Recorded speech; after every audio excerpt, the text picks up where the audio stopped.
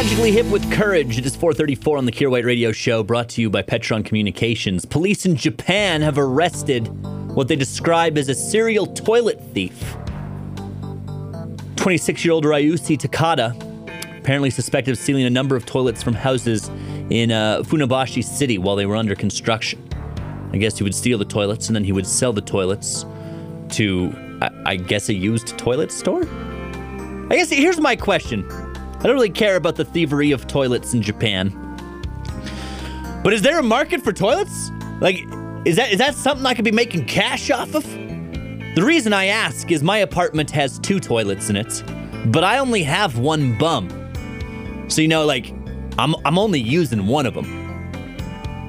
It'd be a shame for me to be sitting on all this sweet toilet money and not cashing it in. Kier White. You are an unstoppable good idea machine. On the Bear.